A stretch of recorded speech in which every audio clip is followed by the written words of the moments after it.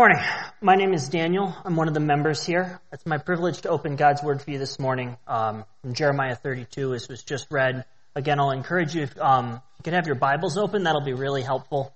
You want to make sure that what I'm preaching is what the text says. And we got a lot of text. I had Mac only read a portion in the middle, but there's a lot to go through. So if you'll have it open in front of you, you can follow along really well. Let me pray for us, and then we'll jump in. Dear Lord, thank you for your word.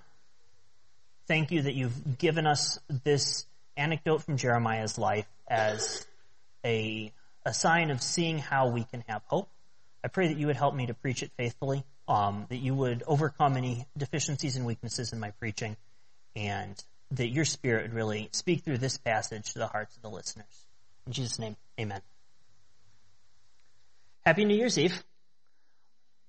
This time of year, many of us often reflect back on the year that's ending and look forward to the year to come. It's been quite a year. We've had a Taylor Swift Eras tour.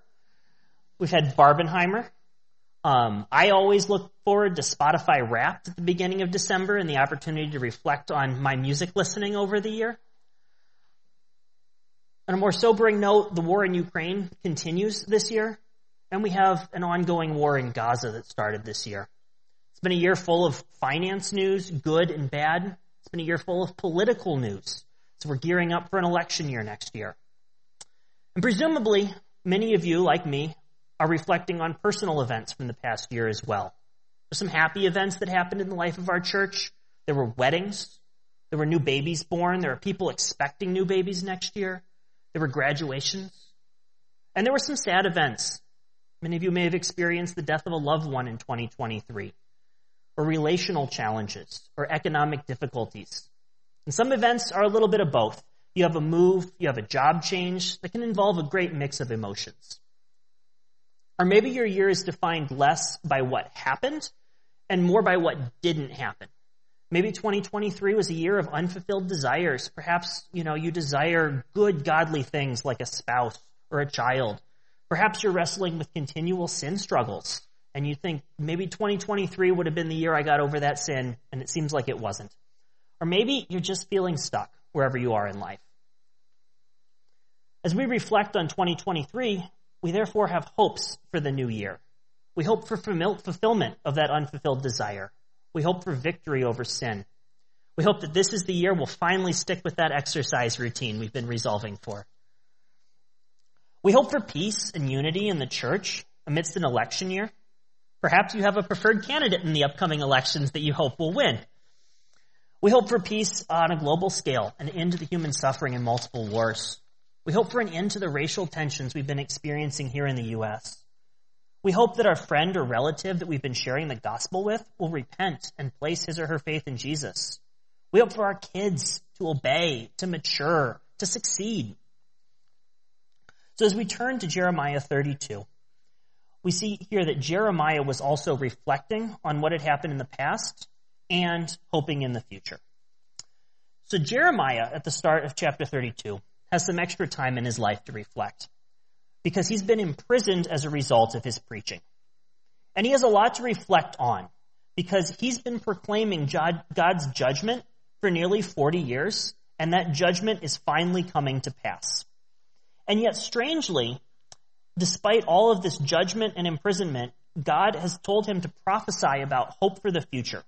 And so as we're going to see in our text today, Jeremiah is wrestling with the question, why should I have hope? I think that's a very relevant question for us as we go into the new year. Will next year be better? What basis do I have for hoping in the new year? So let's take a look at Jeremiah's conversation with God. We're going to see in the final week of our Advent series that one of the gifts that Jesus came into the world to provide was the gift of hope. So before we jump directly in, I want to set us in the context because we're jumping in the middle of the book of Jeremiah here. Jeremiah was a prophet in the Old Testament, prophesying just before Judah was conquered by Babylon and taken into exile, and he continued to prophesy into the early days of the exile. By the time we pick up in chapter 32, Jeremiah has been prophesying for not quite 40 years. As a prophet, Jeremiah has been speaking on God's behalf, bringing a message from God. If you pay attention as we walk through the text, you're going to see a repeated phrase, the word of the Lord, declares the Lord over and over again. Jeremiah is not just sharing his wise thoughts and opinions and good advice. He has a message directly from God. God used Jeremiah to speak to his people in the time of Jeremiah, and God ordained that that message would be written down so that he can speak to us through it in the present day. Jeremiah's preaching, as recorded in the book of Jeremiah, has focused on a few main themes. He's called the people to recall and be faithful to their covenant with God. And he's sharply critiqued their departure from the covenant, in particular their rampant idolatry and worship of foreign gods. And in light of that departure from the covenant, he has repeatedly proclaimed God's coming judgment and wrath. But amidst that, he has had some messages of hope. Although God's judgment may seem final, God has further plans for his chosen people. And the culmination of the hope message is the famous promise that you may be familiar with from Jeremiah 31, just one chapter before where we are, where God promises to make a new covenant with the people of Israel because they broke the previous covenant.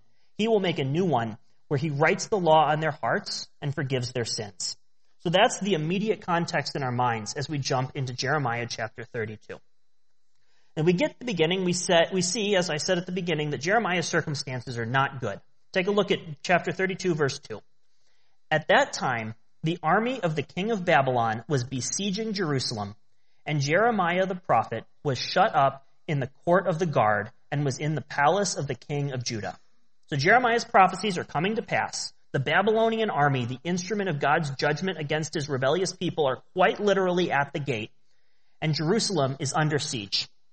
Now, Jeremiah was not an, aha, I told you so sort of prophet. You may be familiar with the story of Jonah, who really wanted to see God's judgment come down on his enemies and was reprimanded by God for not showing forgiveness. Jeremiah is the extreme opposite of that sort of prophet.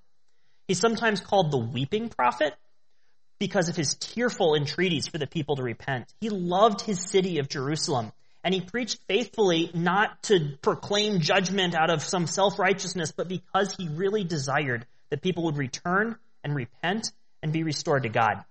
And he's been doing that for 40 years, and now it's too late. It's over. The people refuse to repent. God's judgment is here, and any hope that Jeremiah might have had seems dashed. And remember, his grief is not just for his nation. It's personal because he's been thrown in prison.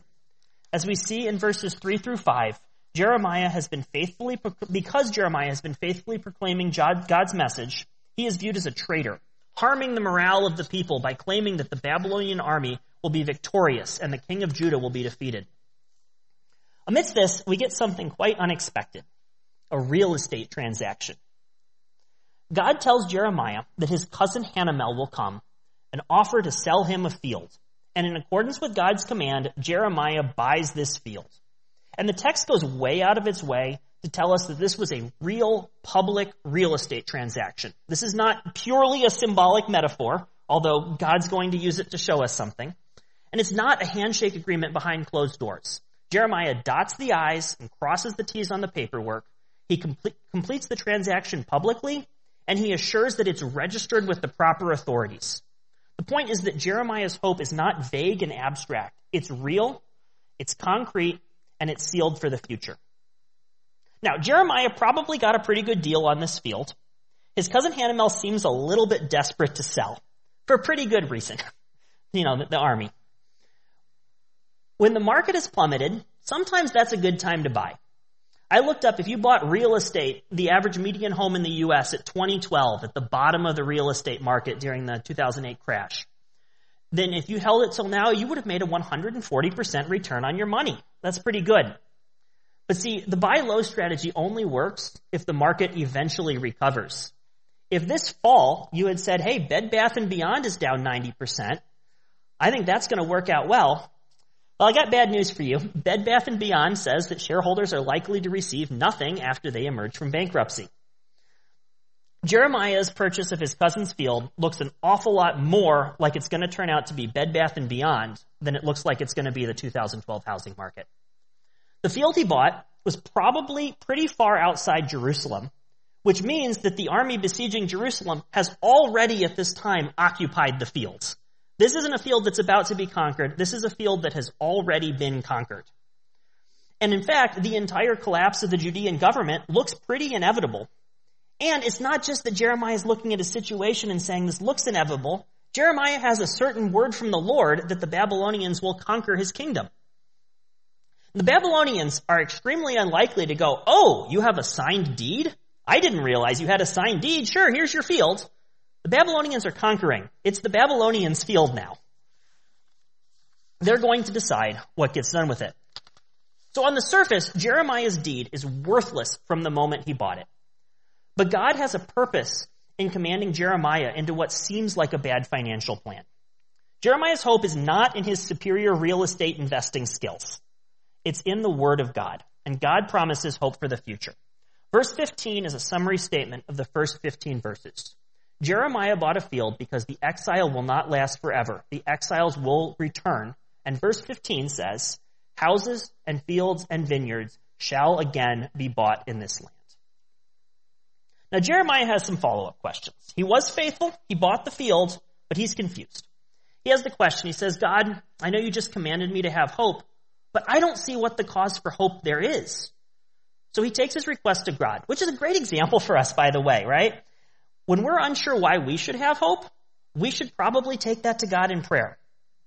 So Jeremiah's prayer starts with 3 reasons that we should have hope and ends with one big reason why it seems like we shouldn't have hope, or we actually shouldn't have hope according to this.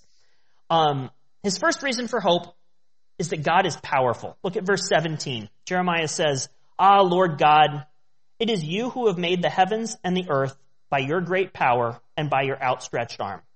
Nothing is too hard for you. God is creator. He made the heavens and the earth. Nothing that we are tempted to lack hope about is beyond God's power. This Babylonian army that seems powerful is nothing compared to the creator of the heavens and the earth. As his second reason for hope, Jeremiah mentions God's character. God is loving and just. Now, Jeremiah uses the same language here that comes from Exodus 34 when Moses asked God to show him his glory.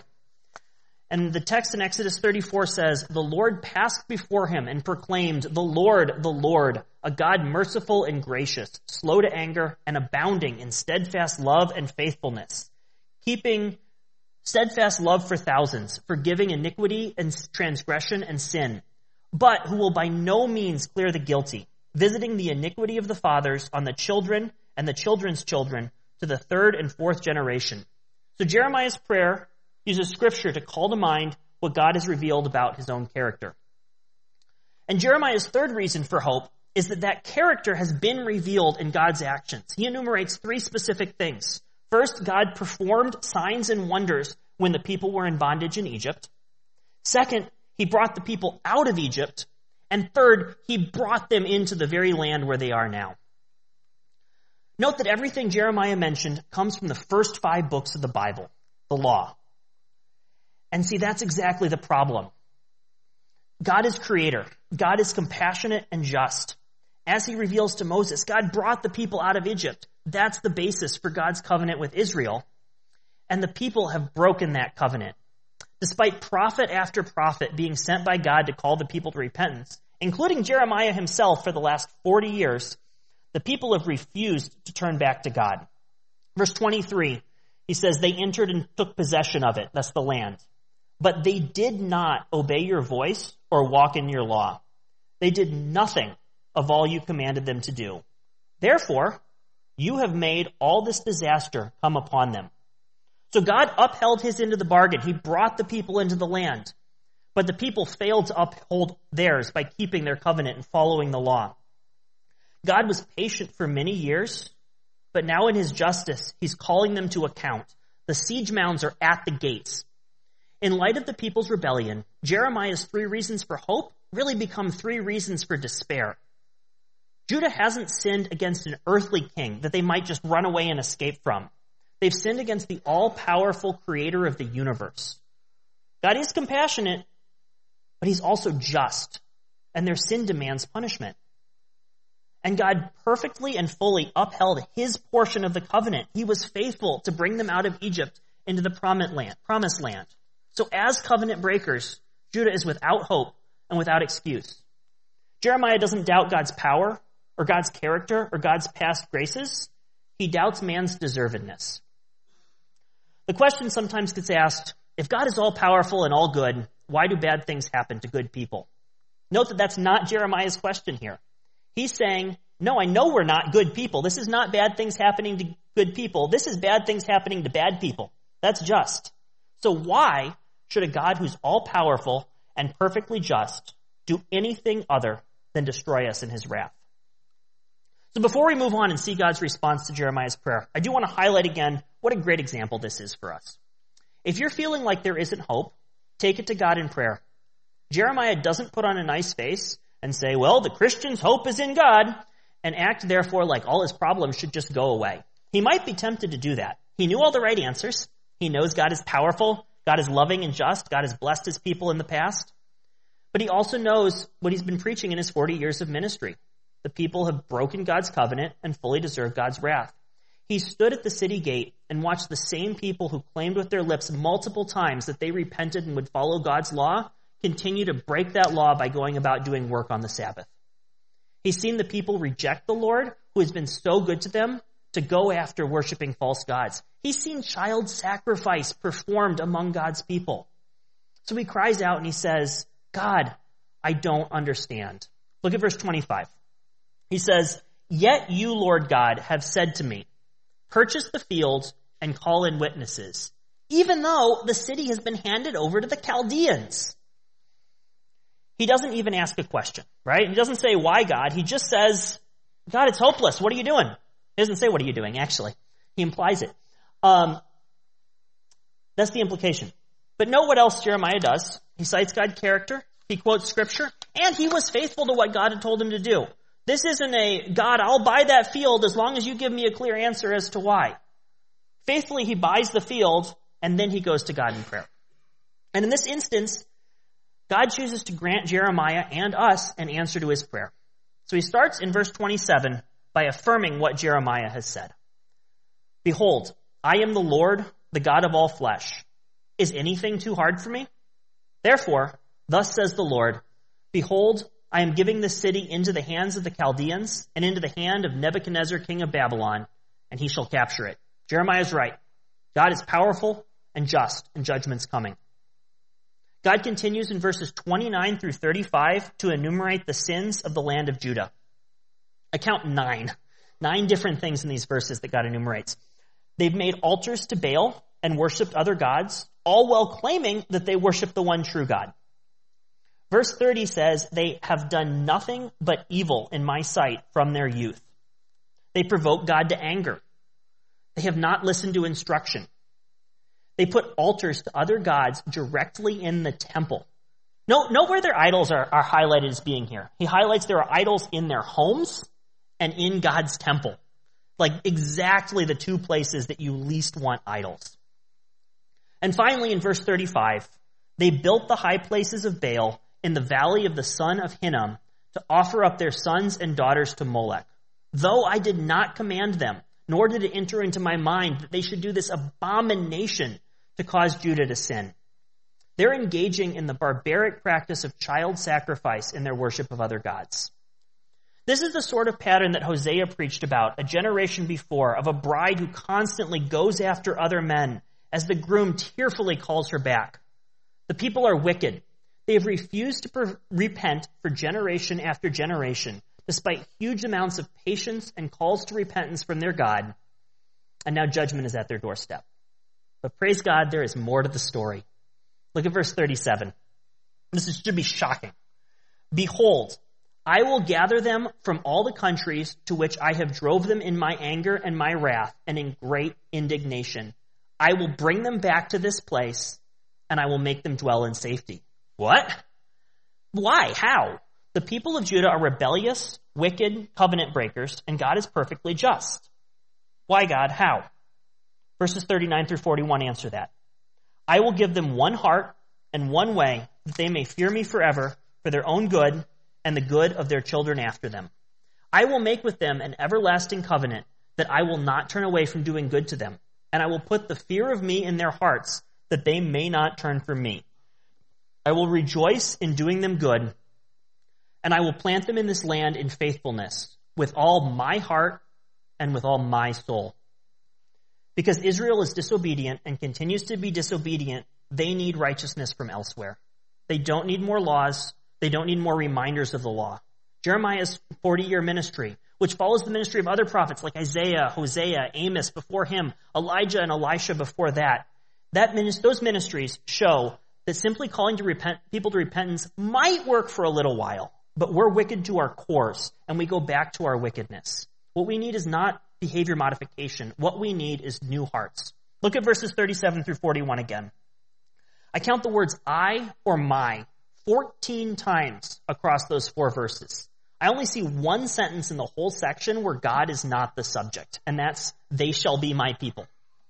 Look at the end of verse 41. This is great. I will plant them in this land in faithfulness with all my heart and with all my soul. If you're familiar with the Bible, that might remind you of something. What Jesus said is the greatest commandment is Deuteronomy 6:5. You shall love the Lord your God with all your heart and with all your soul and with all your might. The people didn't do that. They went through the motions of worshiping God, all the while making offerings to Baal on their roofs. And we don't do that either. It's easy to show up at church every week, pay some lip service to God, and go on living how you like. That's exactly what the people of Judah were doing. It wasn't that they'd completely renounced their God. They just wanted to worship both God and idols. They wanted to pick and choose which commandments to follow. We are so apt to do the same thing as we bow to the functional idols of career, self-reliance, and people-pleasing, saying that we trust God, that our hope is in God, but functionally relying on ourselves. We go after sensual pleasures, indulging a little here and there and saying, what's the harm? We seek our own gain at the expense of others. Ultimately, we often try to love the Lord our God with some of our heart and soul and might. Maybe on a good week, we get as far as most of our heart, soul, and might. But we all fall short of loving God with all our heart, soul, and might. And so God has to do that for us. Part of our reason for hope is that God is powerful and good, has been faithful in the past. But that's not sufficient because we deserve wrath. So that God can bless his people, he makes them righteous in order to bless them. And he does that through the incarnation by becoming righteousness for us. This was spelled out more explicitly one chapter back. Flip your Bible back like one page. Look at Jeremiah 31, verses 27 through 40. Behold, the days are coming, declares the Lord, when I will make a new covenant with the house of Israel and the house of Judah. Not like the covenant that I made with their fathers on the day when I took them by the hand to bring them out of the land of Egypt. My covenant that they broke, though I was their husband, declares the Lord. For this is the covenant that I will make with the house of Israel after those days, declares the Lord. I will put my law within them, and I will write it on their hearts. And I will be their God, and they shall be my people. And no longer shall each one teach his neighbor and each his brother, saying, Know the Lord. For they shall all know me, from the least of them to the greatest, declares the Lord. Why? For I will forgive their iniquity, and I will remember their sin no more. Thus says the Lord, who gives the sun for light by day, and the fixed order of the moon and stars for light by night, who stirs up the sea so that its waves roar. The Lord of hosts is his name. If this fixed order departs from before me, declares the Lord, then shall the offspring of Israel cease from being a nation before me forever. Thus says the Lord, if the heavens above can be measured, and the foundations of the earth below can be explored, then I will cast off all the offspring of Israel for all that they have done, declares the Lord. A few things to note about this passage. It hits on exactly the same thing we see here, same theme we see here a chapter later. The people broke the covenant, so they need a new one that God can keep for them. How does this new covenant work? It says God will forgive iniquity and no longer remember sin. Why? Because God has made promises to his people. Even when his people are unfaithful, God is faithful, even at cost to himself. This is what Jesus was talking about at the Last Supper when he said, this cup is the new covenant in my blood. Jesus is the means by which we can have hope. Because we are sinners, we deserve wrath and judgment. But Jesus came to live the holy life that we couldn't, so that his righteousness could be written on our hearts. Hebrews 4:14 through 16 says, "Since then we have a great high priest who has passed through the heavens, Jesus, the Son of God. Let us hold fast our confession. For we do not have a high priest who is unable to sympathize with our weaknesses, but one who in every respect has been tempted as we are, yet without sin. Let us then, with confidence, draw near to the throne of grace, that we may receive mercy and find grace to help in the time of need." Our confidence is built on Christ's sinless life. And this is the message of the gospel, right? We have sinned, we have broken God's covenant, and as a result, we deserve God's wrath. We can't on our own earn our way into God's good graces. And so that's why Jesus came into the world, so that he could live that perfect life we couldn't. And he actually has the ability to earn his way into God's good graces. But what did he do with that life? He said, "This cup is the new covenant in my blood." He went to the cross.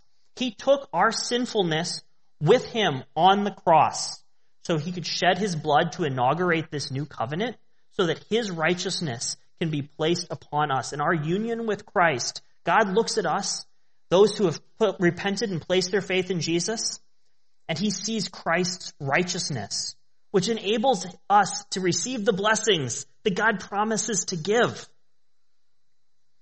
If you are here and you don't know Jesus, maybe you came here specifically because you're looking for hope. If you feel as though there's often not a reason for hope, I agree with you. The world is hard. God is sovereign and he's good, but we are not. We don't deserve a future hope. We deserve to be cast out as exiles. But I have good news. A new heart is available. God can implant Christ's righteousness in you so that you too can have a future hope. If you'd like to know more about that, come talk with me after the service, or talk with a friend that brought you, or talk with anyone that you saw up on this stage. We'd love to talk to you about that. For the Christians in the room, rejoice that you have hope. Not in yourselves, not in your circumstances, but in what Jesus has done for you. We have a promise from God. Like the promise to the Israelites that houses and fields and vineyards would again be bought and sold in the land, we have a promise that Jesus has gone away to prepare a home for us. This promise is certain because God is creator and he is powerful. This promise is certain because God is compassionate and just. This promise is certain because God has kept his promises in the past. He brought his people out of Egypt. And this promise is certain because he kept his promise to bring his people out of bondage and sin in the new covenant through Jesus. Jump back to Jeremiah 32 and take a look at verse 42. "For thus says the Lord, just as I have brought all this great disaster upon this people, so I will bring upon them all the good that I promised them. Because nothing is too difficult for God, he can bring disaster and he can bring blessing. He desires to bring blessing, and since we can't fulfill our covenant obligations, he fulfills them himself in order to bring about the good he promised." Let's get specific on some points of application from this passage. I have 3 suggestions this morning. Suggestion 1, don't put your hope in your circumstances in the new year. This is something I've been finding really convicting as I've been studying this text and writing this sermon. It happens when you go to preach. You study a text for a while, and God starts working on your heart more than you expected. It's easy to say, well, in 2024, I expect this will change, or my life will be better. Or in 2024, I'll do this differently. And we keep our hope on things that we think we can accomplish. Personally, I'm expecting a child in 2024. Children are a joy and a blessing from the Lord, and it's really easy for me to let my hope rest on that. To think, look at the purpose and meaning that raising a child is going to give my life. But a child is not ultimately going to satisfy me. If our hope is in our circumstances or in ourselves, those things will ultimately fail us. This is the time of year that many of us often make New Year's resolutions. It's maybe an excellent practice. I'm not anti-New Year's resolution. I'm not overly pro-New Year's resolution either, but to each his own. Perhaps you, like many Americans, may want to exercise more or eat better. Perhaps you want to start or improve a Bible reading or prayer habit. Those are good things. Or maybe the thing you're hoping for in the new year doesn't seem in your control. Maybe you're hoping for a change in circumstances and into some medical issue, a spouse or a child, a job or a location change, your preferred candidate to win in November, your stock portfolio to go up. Regardless of our sensation of control, Jeremiah reminds us that we are not in control. God is. Is anything too difficult for him? So yes, do try to make positive change in your life, not against that, but don't rest your hopes on your ability to do so. Don't hope that a changed circumstance will be better in the new year. Maybe it will, maybe it won't. Instead, Christian, put your hope in God, who is powerful, good, just, and has proven himself in the past. One practical thing you can do this afternoon is to pray through your New Year's resolutions. Praise God for who he is and what he's done. Meditate on the fact that you can't achieve those resolutions on your own, and pray that God would be the one to enable you to do them. Meditate on the fact that if you do achieve those resolutions, they will not ultimately satisfy. Pray that God would be your ultimate greater hope. If you didn't make any New Year's resolutions, great. Do the same for your hopes in the coming year. Is there a circumstance you hope will change? Take it to God. Pray that your hope would be in him regardless of the circumstance. Pray that he would bring about the circumstance in the way that you desire, absolutely. But emulate Jesus in the Garden of Gethsemane by praying, your will be done. And pray that God would teach you how to be content regardless of your circumstances. And that he would redirect your attention to your ultimate circumstance as a sinner in need of grace, which is given by the cross of Christ. Suggestion number 2, God is a worthy target of our hope. Recall Jeremiah's prayer. God is creator. God is loving and just. God has kept his promises in the past. Pick a specific aspect of that to meditate on in the new year. Presumably Jeremiah was doing this, right? He was meditating on this. He had memorized scripture about this. We can do that too. Memorize a passage of scripture to dwell on who God is and what he's done. Let that passage just roll over in your mind over and over again in the new year. If you want some suggestions, you don't have to take either of these, but here's 2 suggestions of a passage of scripture you could consider memorizing in 2024. Perhaps you could emulate Jeremiah and memorize God's statement of self-revelation in Exodus 34, 5-7. It's a wonderful passage to dwell on the character of God. Or perhaps you could memorize a psalm dwelling on who God is and what he's done. A few years ago, the men of my community group came together and memorized Psalm 33 as a group.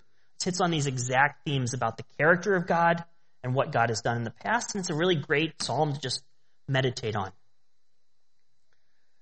Suggestion 3, hope in the second coming. Jeremiah's hope wasn't in an immediate relief from the invading army. He knew they were conquering, right? It's a future hope that houses and fields and vineyards will again be brought in the land. It was a hope in God's future promises.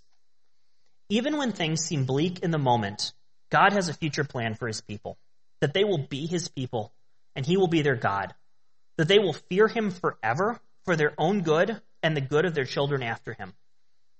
We read from a moment ago from Jeremiah 31, if the heavens above can be measured and the foundations of the earth below can be explored, then I will cast off all the offspring of Israel for all that they have done. It's an absolute wonder of modern technology that we barely managed to send the Voyager probe outside of our solar system, which means that we have scratched the bare surface of measuring one star in the universe. I did a little bit of looking up the other day.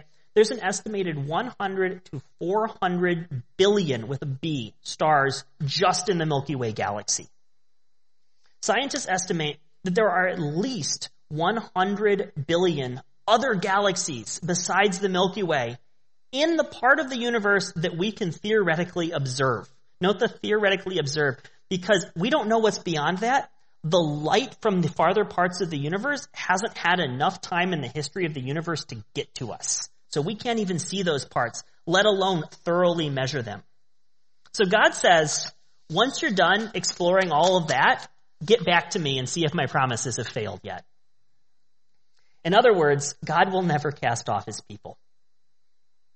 Now, maybe you've been wondering, if God brought back his people to the land based on new hearts through Christ's righteousness, don't you have a timing issue here? Didn't they return from exile hundreds of years before Jesus came? Yes, they did. And isn't that exactly how God brought his people out of Egypt? He didn't say, go keep the covenant for a while, and then I'm going to bring you out of Egypt. He brought them out and then commanded them to keep the covenant. So in the same way with the exile, he brought them back, and then he kept the covenant in himself in the person of Christ. And now, like the returned exiles, we have a down payment on God's promises, but we await their full consummation when Christ returns. Jesus ascended into heaven, but he's coming back again. And we can have certainty of this for the reasons we've been recounting from Jeremiah 32. God is the all-powerful creator of the universe. He can bring it about. God is good and God is just. It's in his character to bring it about. And God has shown himself faithful in the past. He brought his people out of Egypt. He brought his people into the land. He kept his promise to Jeremiah here to restore the exiles to the land. We know now historically that houses and fields and vineyards were again bought and sold in the land. He kept his promise to send a forever king in the line of David that Jesus was. He kept his promise to have Jesus die on the cross to give us new hearts. And the best part is we can't mess it up. There's nothing that we can do to break this because God, through Jesus, made a new covenant that isn't dependent on our ability to be righteous. It's dependent on Jesus' ability to be righteous. And so we hope in the second coming. I'm going to leave you today with Romans 8, verses 18 through 25. It says, "For I consider that the sufferings of this present time are not worth comparing with the glory that is to be revealed to us. For the creation waits with the eager longing for the revealing of the sons of God. For the creation was subject to futility, not willingly, but because of him who subjected it, in hope that the creation itself will be set free from its bondage to corruption and obtain the freedom of the glory of the children of God. For we know that the whole creation has been groaning together in the pains of childbirth until now. And not only the creation, but we ourselves, who have the first fruits of the Spirit, groan inwardly as we eagerly wait for adoption as sons, the redemption of our bodies. For in this hope we were saved. Now hope that is seen is not hope, for who hopes in what he sees?